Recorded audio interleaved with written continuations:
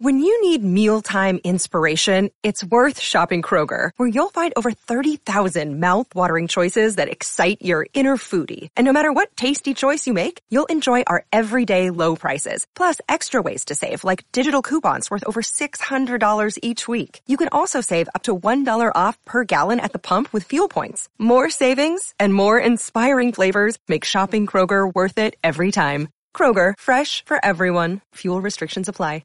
Another day is here, and you're ready for it. What to wear? Check. Breakfast, lunch, and dinner? Check. Planning for what's next and how to save for it? That's where Bank of America can help. For your financial to-dos, Bank of America has experts ready to help get you closer to your goals. Get started at one of our local financial centers or 24/7 in our mobile banking app. Find a location near you at bankofamerica.com/talktous. What would you like the power to do? Mobile banking requires downloading the app and is only available for select devices. Message and data rates may apply. Bank of America N.A., member FDIC.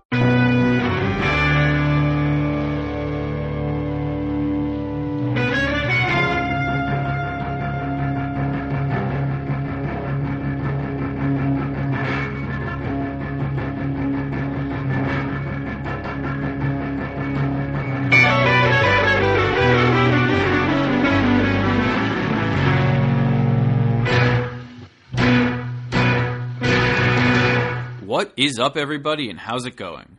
I'm Alex Goldstick, and you are listening to the Spring Forward Podcast. This is episode 3 of season 2, and as promised last episode, we're coming to you live from the Spring League 2019 in Austin, Texas. The league is entering its second week of practice right now as the players gear up for the first game day of doubleheaders on Saturday, April 6th. The games will be played at the Kelly Reeves Athletic Center in Round Rock, with the first game kicking off at 3:30 p.m. local time. The second game of the doubleheader will feature the debut of the rebranded Team South, now known as the Austin Generals. The Generals, whose name is inspired by the recent establishment of the Army's Futures Command headquarters in Austin, will play Team West at 7 p.m. Tickets are available now at thespringleague.com. Also, as announced on Twitter today, due to the news about the Alliance of American Football, the Spring League will be honoring all tickets for the San Antonio Commanders home game, which was scheduled for this Saturday. All ticket stubs, mobile tickets, and proof of purchase of tickets will be good for entry to Saturday's doubleheader in Austin. The leader of the Generals' defense will be former New York Jet Lorenzo Mauldin, who is today's featured guest. Mauldin is a graduate of the University of Louisville and is a 2015 third-round NFL draft pick. His NFL career in New York was derailed by injuries in his third season, and he's now at the Spring League to show teams he's back to full health and ready to rejoin the ranks of the NFL. Let's get to our interview with the man they call Lozo.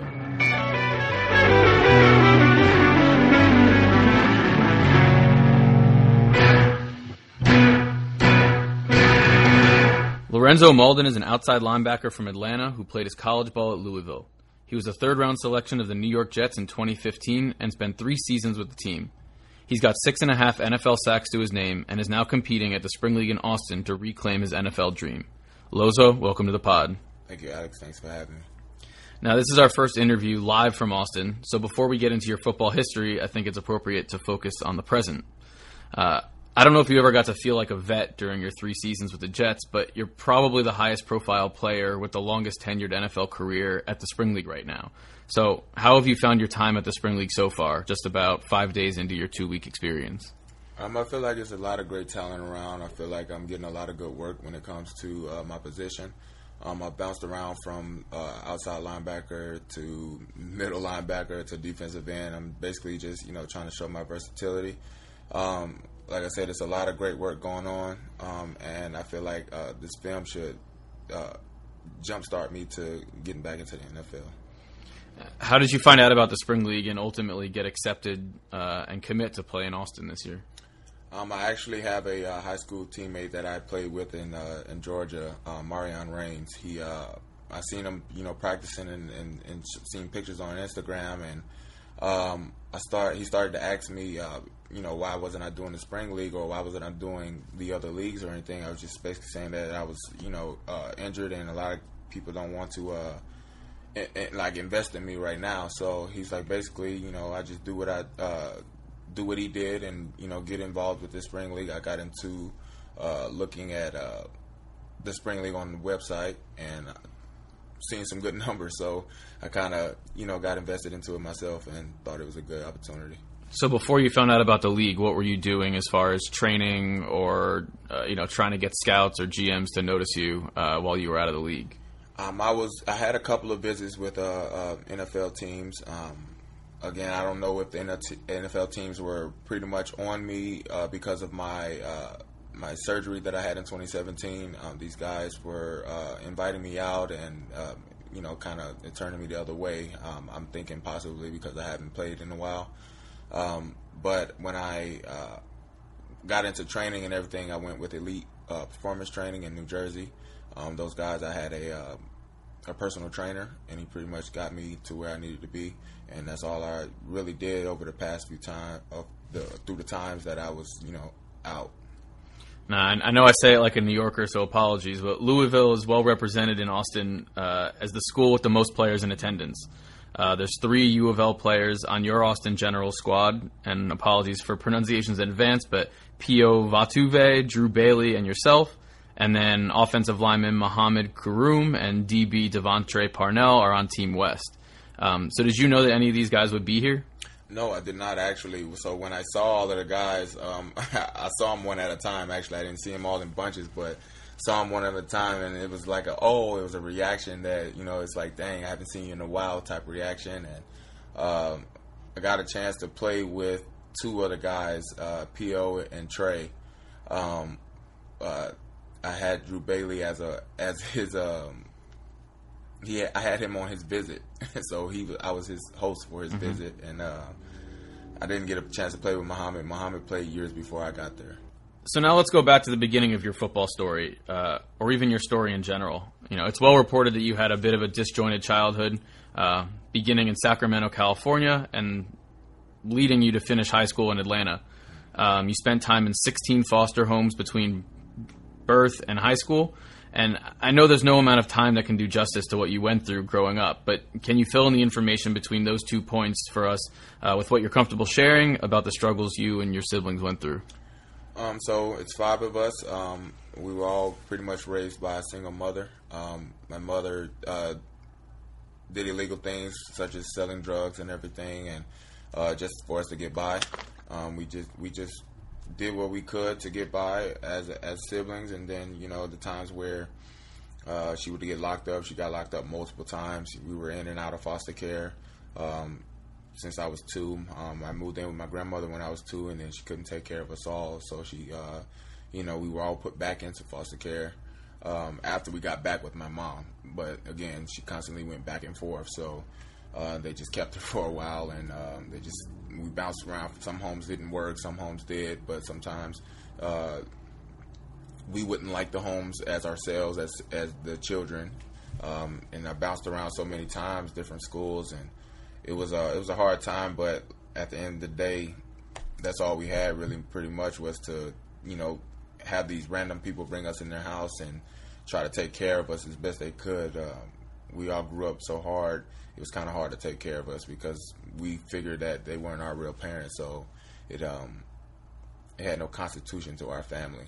So I don't think necessarily 16. I mean, that probably got lost around in there somewhere. It was probably about like 12 or 13, but that's still a lot of homes. But that's YouTube research's fault. Yeah, yeah, that's it got lost in the sauce somewhere. But definitely did bounce around a lot of different homes and schools, and it kind of took a toll on me.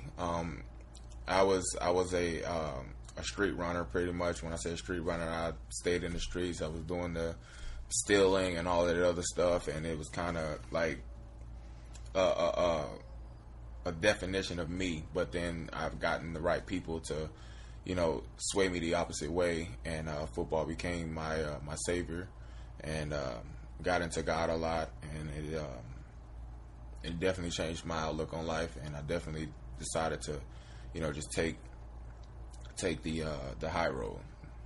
Were the 5 of you always together throughout this whole journey? Not at all. They split all 3 of my sisters up. I have an older sister. I'm the second oldest out of 5, and I have a younger brother and 2 other younger sisters. They put the 2 youngest sisters together. They took my older sister and put her somewhere, and it was me and my brother for a while. And then, of course, what brothers do, we fight. So most families couldn't take that, and they split us up. Now, at what point do you get to Atlanta? Is Atlanta where you consider home at this point? Yeah and no, because I'm originally from Sacramento, California. Atlanta, I moved down there. Like I said, I was back and forth from California to Atlanta.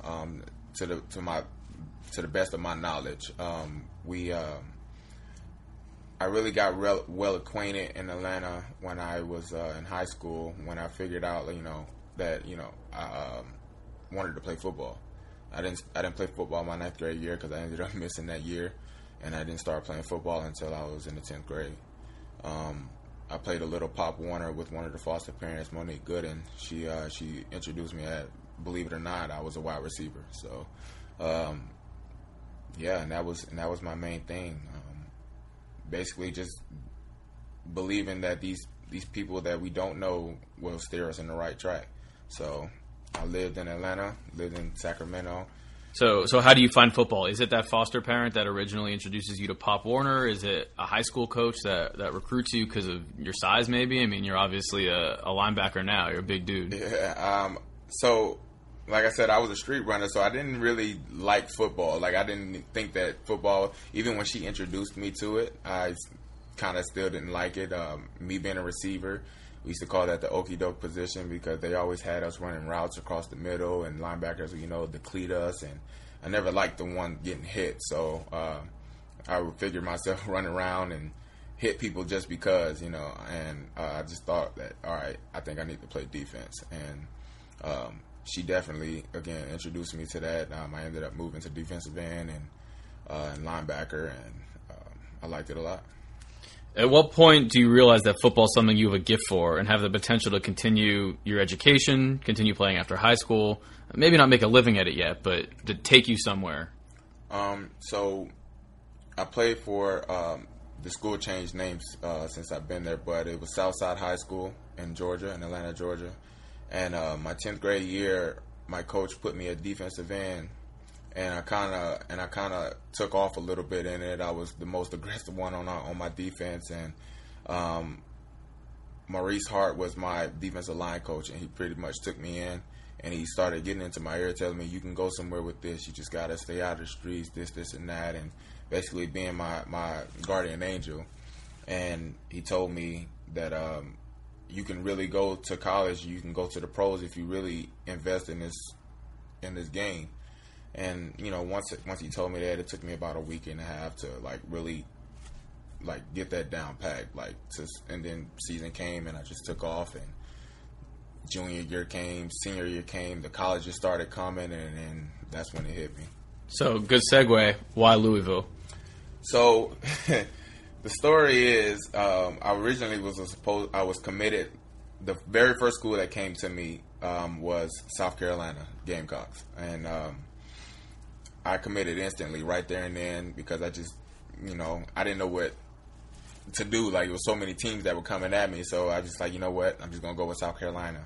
Went with them, and they ended up reneging right before signing day. Reneged on the scholarship, and I was left out to dry. They ended up giving a scholarship to Jadeveon Clowney at the time. And I was left out to dry, and literally the next 2 days after that, I ended up taking a trip to Troy University. Troy showed me mad love, and I was about to do it. And then literally on my way back from, I think it was before I went to Troy, I was on my way to Troy, and Charlie Strong called me on the phone, literally him, himself. Head coach. Yeah, the head coach of Louisville. "Hey, Malden, what are you doing?" I said, I'm headed down to Troy. He's like, "Oh, what you going down there for?" And I'm like, "I'm going on a visit." I'm like, and I'm trying to figure out who this is. He's like, "Hey, this Charlie Strong from the University of Louisville." And I looked at, and I forgot who I went down there with, and I looked at whoever I was driving with. It was my head coach, Eric Williams. And I looked at him. I was like, "Oh, this is Louisville calling me." He's like, "Louisville?"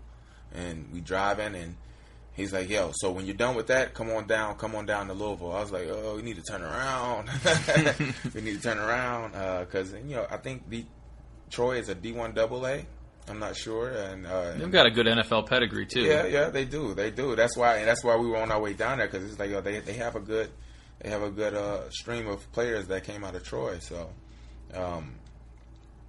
and went down to Louisville, fell in love with it, man. It was like the city itself, like, and I say it to this day, like, that's my second home. Like, they deemed me as a Kentucky Colonel, so, like, that says a lot in itself.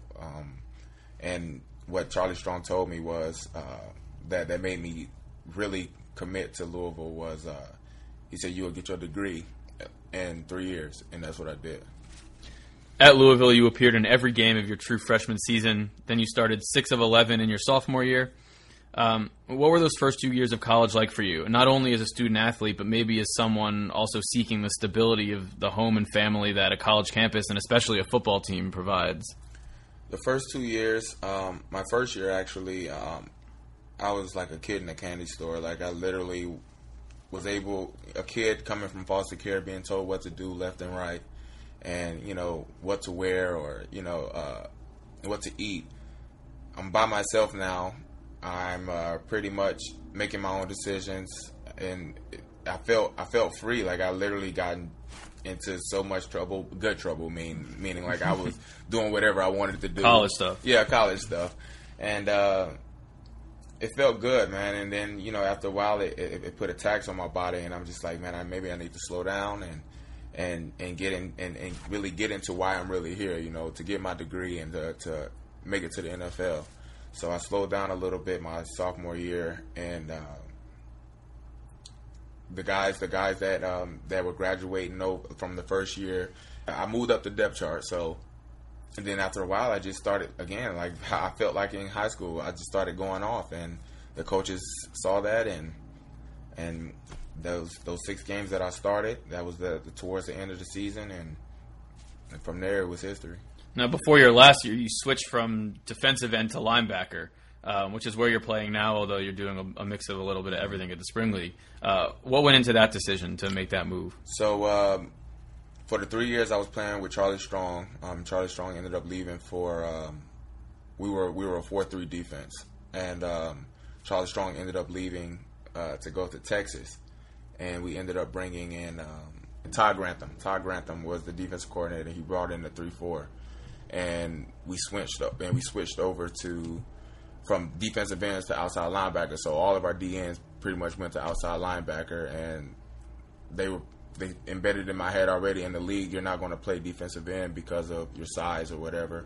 And I was like, maybe I gained a little weight. Maybe they're just like, no, you should play. But then I started getting into the outside linebacker, and I'm thinking like, oh, this is easier because I can see the formations of offenses. I can see what they're about to do before they do it. I can get into my pass rush easier because I'm standing up, and I can see what the tackle is doing before. I can read a lot of different things.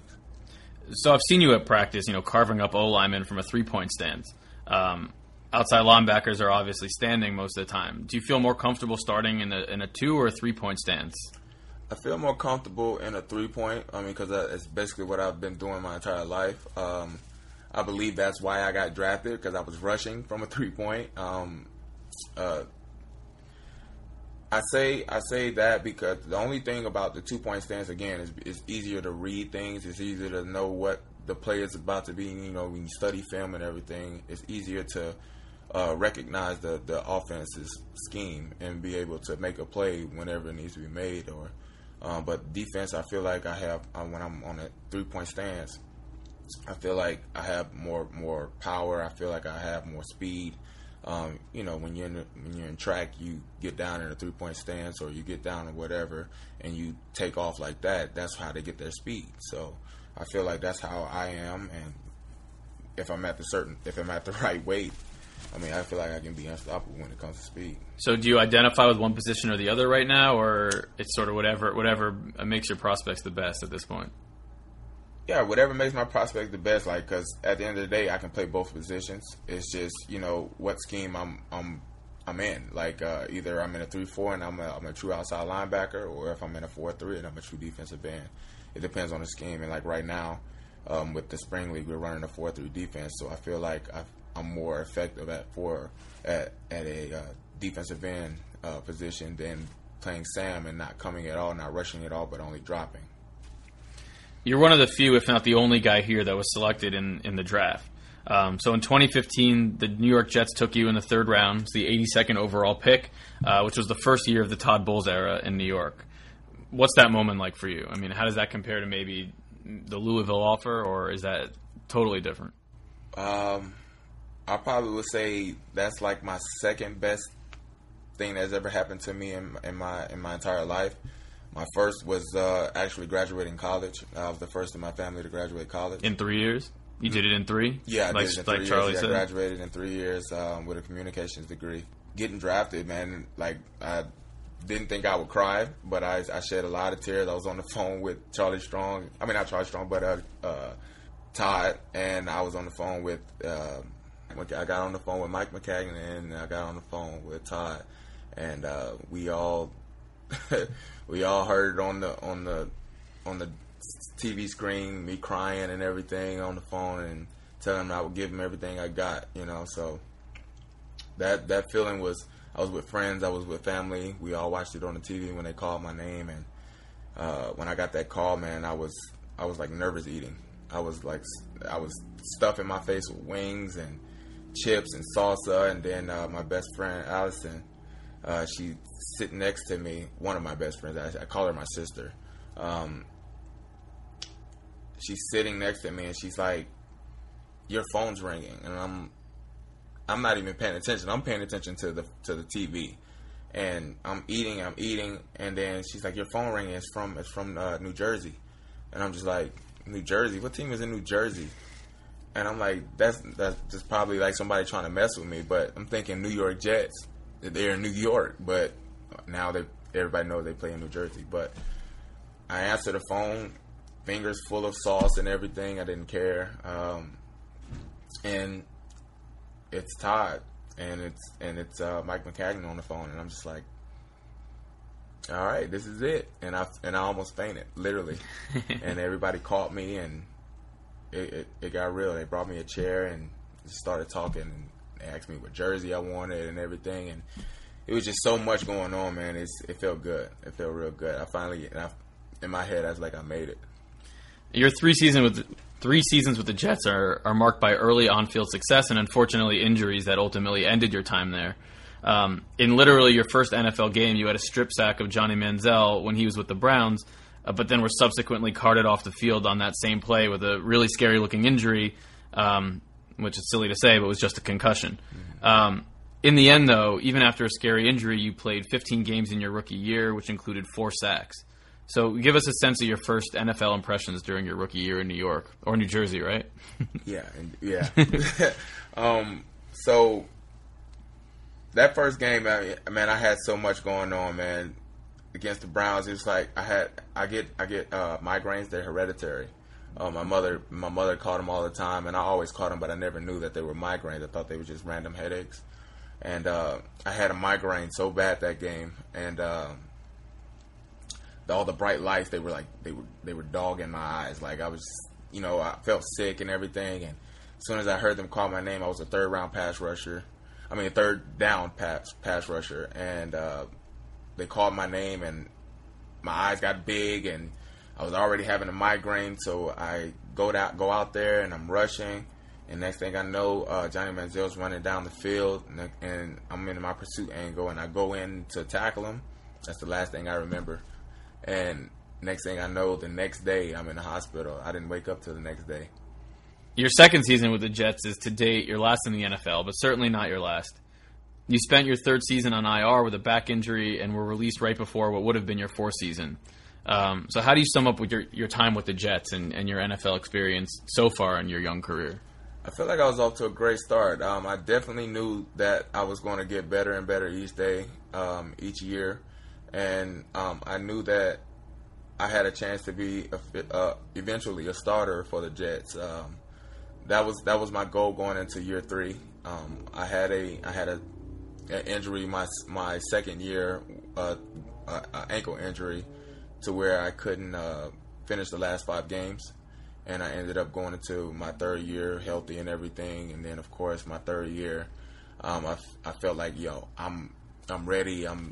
I'm doing my thing in OTAs, training camp, and everything, and I'm hearing the potential. Oh, he's the number one guy on our outside linebacker list, and we go in, we get Kevin Green. Kevin Green is, of course, the Hall of Famer coach that coached Clay Matthews and was over in Green Bay doing his thing, and he comes over and teaches us a lot of different new things. And one of his teachings pretty much gave me more of an edge as a pass rusher, and I felt good doing it. And that led to me messing up my back. I had a herniated disc before that, but it never really bothered me until I went in for that contact with the tight end, and I went in and it pushed my spine down and ended up pushing that disc out, and I had to get it shaved down and everything, and that pretty much defined why I was released from the Jets. Are you 100% healthy now? Definitely 100% now, and I feel good. Like I lost the weight that I was carrying at that time. I feel like I'm down at my college weight. I was 248 in college, and now I'm like 253, 254. So I feel fast. I feel lean. Definitely still strong, and I just feel like I'm just flying around everywhere I go. And you mentioned earlier that you're training in New Jersey still. So are you still sort of around that life and that world you lived while you were with the Jets, or still in contact with the team at all?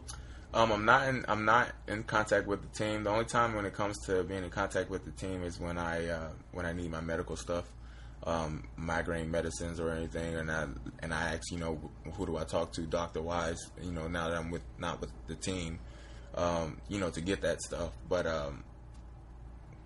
contract wise, anything, no, I'm not in contact with them or anything. They did just change coaching staff and everything, so I don't know any of the coaches there to talk to them and try and do anything. I leave everything to my agent, and like I said, I haven't heard anything from anybody, and that's why I'm here, just to prove. Yeah, and new staff though, so they could still be back and play for you. Yeah, still.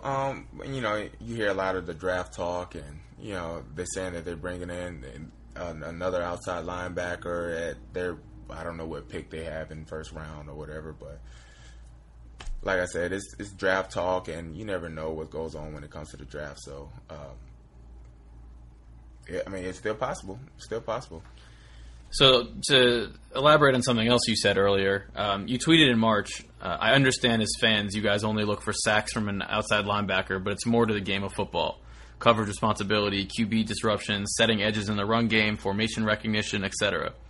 So what are some of the things that don't show up on a stat sheet that you want people to know you excel at as an edge rusher? Getting like I said, QB disruption. Like my second, third year, I can't remember. Me and Leo were going back and forth. Leonard Williams were going back and forth at getting disruption on the quarterback, and we made it a little game. We both were at 16 at one point. We started going more and more, getting quarterback hits and everything. You disrupt the quarterback, he's the motor of the offense. So if you disrupt him, they can't make a play. It's third down. They get him off on third down, we're good. Coverage responsibility. I'm not going to go forward all the time as an outside linebacker. We have to go into coverage most of the time, and a lot of fans don't see that. Like, they just see that, he's dropping into coverage, so he's not in the play right now. So, and then the ball never gets thrown to your side. They're like, where's Lorenzo Mauldin? Like, what is he doing? Like, is he not rushing his time? What is he doing? Like, if I'm not rushing or if I don't get an interception, that's kind of considered as, he didn't do anything this game. The Spring League has a professional football league as a partner for the first time this year. So the XFL's been on site at all practices and not only evaluating players, but also evaluating some rule changes that they're hoping to bring to the game of football. Be vague about this because I don't want to be the one breaking confidentiality in their rule stuff. But what have you seen about their rule changes that you might like or that seem different? The thing about safety is the biggest thing when it comes to football. I understand that the NFL is doing a whole thing about, helmet to helmet contact, and it takes the fun out of the game, I guess you can say. But again, this is a game that doesn't have players last long. So the XFL definitely is taking control of that, taking heed to the whole safety part of the game, and when it comes to the kickoff purposes and when it comes to punt, a lot of guys are running down full speed. You got to remember, these guys are big and these guys are fast, and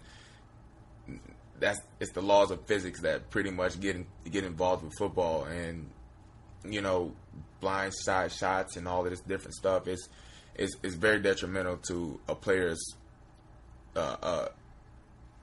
standards when it comes to longevity in the league. So I feel like the XFL's rules are definitely going to help out when it comes to player safety.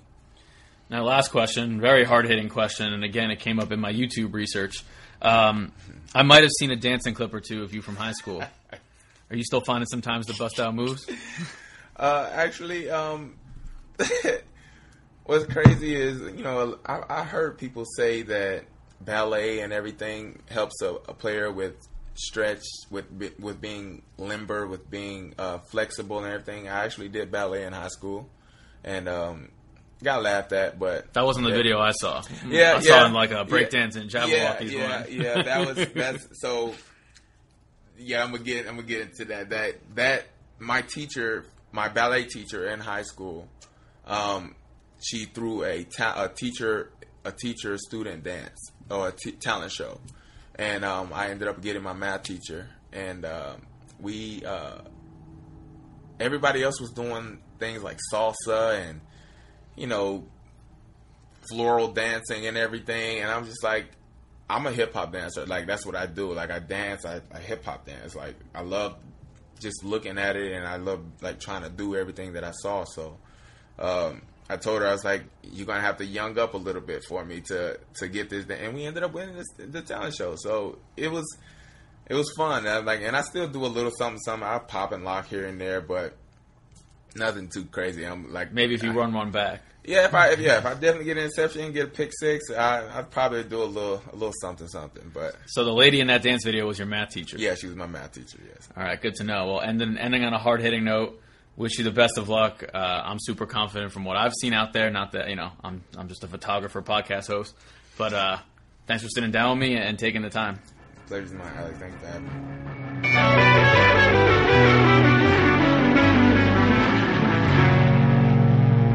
All right, that will bring us to the end of our interview with Lorenzo Mauldin. I can't wait to find out where Lorenzo ends up after proving his health at the Spring League.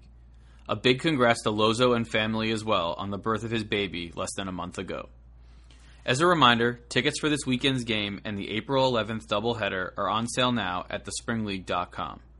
You can follow the Spring League on Twitter, Instagram, and Facebook at the Spring League. You can follow me on Instagram and Twitter at Alex Goldstick. All music was provided to the Spring Forward podcast by Joshua Rosner. We'll be in Austin for at least one more episode. Until next time, later.